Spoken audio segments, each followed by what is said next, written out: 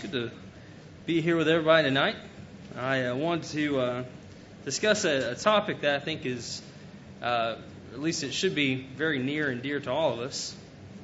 But before we really get into the lesson, I wanted to kind of kick us off by talking about something that's very important in this field. But, you know, we've already, probably most of us, or at least some of us, have heard something like this has gone on before, but there is a theologian by the name of Karl Barth, and he had done a lot of different work throughout his years, and somebody asked him when he was visiting a campus, and he was at the Rockefeller Chapel at the University of Chicago in 1962, and someone asked him this question. He said, if you could summarize all of your life's work of theology in one sentence, what would that be? And evidently, without skipping a beat, he said, yes, in the words of a song, Jesus loves me, this I know, for the Bible tells me so. Yes, you know, we think about Jesus, and yes, Jesus loves us. But Jesus is the ultimate example for us. He's the reason that we're all here today. And He's the reason that we have to keep going. And so I want to talk about Jesus and how He loves us tonight. Now, first of all, we need to mention some examples of Christ's love. He had a great compassion for the needy. In Matthew chapter 9 and verse 36, it says, "But when He saw the multitudes, He was moved with compassion for them, because they were distressed and scattered as sheep not having a shepherd." In Matthew 14 and verse 14, it says, "And He came forth and saw a great multitude, and He had compassion on them, and He healed their sick." So He not only has compassion on these people earlier because what? They are leaderless. They are as sheep without a shepherd. They're in distress. And then He sees the multitude, and He looks upon them, and He feels compassion for them as well. And He goes and He heals their sick. The next chapter, Matthew chapter 15. Matthew chapter 15 and verse 32. "And Jesus called unto Him His disciples and said, I have compassion on the multitudes, because they continue with me now 3 days, and have nothing to eat, and I would not send them away fasting, lest haply they faint on the way." So furthermore, He not only has compassion for the multitudes in these other various ways, but then He wants to feed them lest they faint. So He has compassion over these people, and you know, these are general people. He doesn't know many of these people. You know, He doesn't know them personally like He does His disciples, and yet He has compassion for them as well. We also know from Matthew chapter 19, verses 13 through 15, it says, Then were there brought unto Him little children, that He should lay hands on them and pray, and the disciples rebuked them. But Jesus said, Suffer the little children, and forbid them not to come unto me. For to such belongeth the kingdom of heaven. And He laid His hands on them, and departed thence. So, of course, Jesus even loved children. And if you think about that, you think about that, just one thought right there. What if you had lived at this time, and you could have sent your child to the Lord? What would the Lord have said to your child? What would He have done? Well, I know this, is that He loved children. If we're going to be Christ-like, we're going to be Christians, then we need to love children. It's interesting to me that sometimes there are people that they say, I don't like kids. Have you ever heard someone say that? I don't like kids. Oh, that's great. You were a kid one time. That's really a weird thought, right? I don't like kids. Now, I can understand not liking kids when they misbehave. But that just comes along with some good parenting. You got to teach them what to do and what not to do. But just a general love for children, wanting the well-being of children to be good. That's something that even those people in prison understand. When crimes happen against children, people that commit those crimes, they go to prison and they are tormented by those other jailmates there, because they understand that there is something precious about children, and you're not supposed to mess with them. But furthermore, brethren, if we love children, then we are going to spend our time helping children. And specifically, when we're talking about the church, we're going to help them grow spiritually. And we're going to do everything that we can for them. And, coming up, we're going to have VBS here and before we know it. And you know what? We need to spend our time helping those little children when they come. Another thing that we can see in Christ's love is this, that he had love for his mother. In John 19, verses 26 and 27, when Jesus therefore saw his mother and the disciples standing by whom he loved, he saith unto his mother, Woman, behold thy son. Then saith he to the disciple, Behold thy mother. And from that hour the disciple took her unto his own home.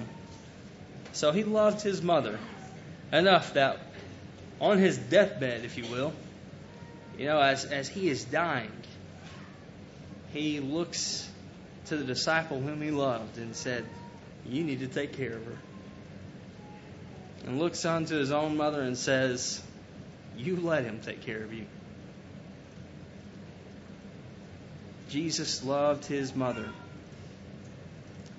Jesus also loved his followers, and we see that throughout his life. But, I think about John 13 and verse 1. It says, Now before the feast of the Passover, Jesus, knowing that his hour was come, that he should depart out of this world unto his Father, having loved his own that were in the world, he loved them unto the end. He loved them unto the end. You think if Jesus loved all these people, and he showed love in these various ways, and of course he showed love to us in that while we were yet sinners, he died for us. I hope that makes you feel a little special, that someone loved you that much. But there's another aspect of love that we can talk about, that Christ's love was superior. The quality of his love, reigns supreme. And you think about this because, it caused him to leave his eternal home, this home of glory in 2 Corinthians 8:9. For the grace of our Lord Jesus Christ, that though he was rich, yet for your sakes he became poor, that ye through his poverty might become rich. He also had lived his life for others. He didn't live it for himself. In 1 John 3 and verse 16, Hereby know we love, because he laid down his life for us, and we ought to lay down our lives for the brethren. Now that doesn't mean necessarily in a physical sense that we literally lay down our life as in that we die for our brethren, although that's a part of it. But what is more likely that we would do in laying down our lives for our brethren? Service. Service to our brethren. That is what is it's all about, brethren. We know that he loved those who were lost. In Luke 23 and verse 34, and Jesus said, Father, forgive them, for they know not what they do. In Luke 13 and verse 34, O Jerusalem, Jerusalem, that killeth the prophets and stoneth them that are sent unto her, how often would I have gathered thy children together, even as a hen gathereth her own brood under her wings, and ye would not. What happens to us when we're spurned by others? When that happens, so many hard feelings, and sometimes people just get so irritated with each other, and they don't want anything to do with them. But you think about these people, specifically we're talking about Jerusalem, they had rejected the teachings. They had killed the prophets, stoned people that had been sent to her, and yet he still wanted them to be saved. They just would not do it. And how many times, brethren, would we have allowed that to happen in our own lives? If somebody had turned their backs on us, we wouldn't have been as compassionate, would we? We know that He loves each and every one of us. In John 10, verses 3 through 5, it says, "To him the porter openeth, and the sheep hear his voice, and he calleth his own sheep by name, and leadeth them out. When he hath put forth all his own, he goeth before them, and the sheep follow him, for they know his voice. And the stranger they will not follow, but will flee from him, for they know not the voice of strangers." You know what? He loves every single believer. There's not a one that is not important to Him. But you know what? Christ's love is interesting in this point. It stems from the Father. I think so many times the religious world out there has really not understood this. And it seems like, the Father's created everything and Jesus was there in creation, but then we give more of an emphasis on Jesus and have left everything else behind. But while Jesus is deity and Jesus is the reason that we're able to be here, if it were not for the Father's love, Jesus would not have come and done what He had done. Because Jesus' characteristics and love stem from the Father. In John 3 and verse 35, "The Father loveth the Son and hath given all things into His hand." Jesus received everything from the Father. You know what? His love reveals the Father's love. In Romans 5 and verse 8, "But God commendeth His own love toward us, and that while we were yet sinners, Christ died for us." So that came from the Father. John 3 and verse 16, "For God so loved the world that He gave His only begotten Son, that whosoever believeth in Him should not perish, but have everlasting life." We could go on to Ephesians 2 verses 4 and 5, and also 1 John 4, 9 and 10. But suffice it to say, Christ's love stems from the Father. But you know what? I want to talk about this last point here for a few minutes. And it says, Christ's love should motivate the church. His love should motivate us to do all sorts of things. His love is in us. In John 17 and verse 26, "And I made known unto them thy name, and will make it known that the love wherewith thou lovest me may be in them, and I in them." His love is in us. His love should even discipline us. In Revelation 3 and verse 19, "As many as I love, I reprove and chasten. Be zealous therefore and repent." Maybe you've been in a situation like this. I have thought on a couple of different occasions, and I had had some struggles through school at times, and I remember that there were teachers who were rather hard on me, and I remember that there were some teachers that were rather hard on me in a loving way. I remember some teachers that would just reprimand without any cause. And I remember others who pushed me and wanted me to be better. Now, you can tell the difference when you're in that situation, what kind of a teacher that you have. One that cares about you, or one that's just annoyed with you. But you know what? if the Lord loves us, He is going to discipline us. And furthermore, as Christians, brethren, if we're going to love each other, then we are going to enact that discipline. We're going to do what we have to do to keep the body pure and whole. In Hebrews 12, verses 5 and 6, it says, "And ye have forgotten the exhortation which reasoneth with you as with sons, my son. Regard not lightly the chastening of the Lord, nor faint when thou art reproved of him. For whom the Lord loveth, he chasteneth, and scourgeth every son whom he receiveth." He wants us to do what's right. As a parent, and I know that we have mixed groups in here. We've got some people who are parents, some people who are grandparents, some people have never even touched a child. But you think about this, and as a parent, you don't enjoy spanking. If you enjoy spanking, there's something wrong with you. And it's not fun. It's not fun at all. You love that child, and the last thing you want to see is that child cry.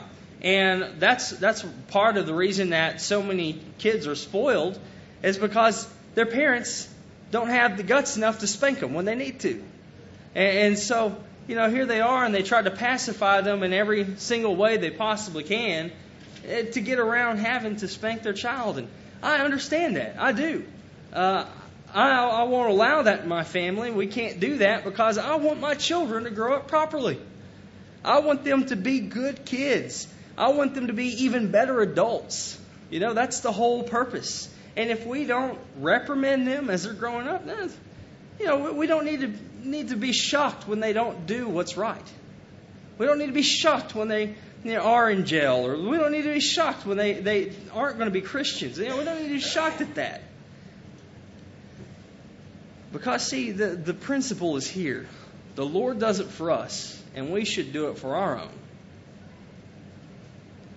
And that is, when He loves us, He disciplines us. His love should inspire us to do everything that we could do to live for Him. John 13, verses 34 and 35, it says, "A new commandment I give unto you, that ye love one another, even as I have loved you, that ye also love one another. By this all men know, by this shall all men know that ye are my disciples, if ye have love one to another." I love this passage because when you look at it, it seems so obvious here. It says, "A new commandment I give unto you, that ye love one another." Well, that's not a new commandment. That's not a new commandment at all. You love one another. That's been something that's been preached throughout time.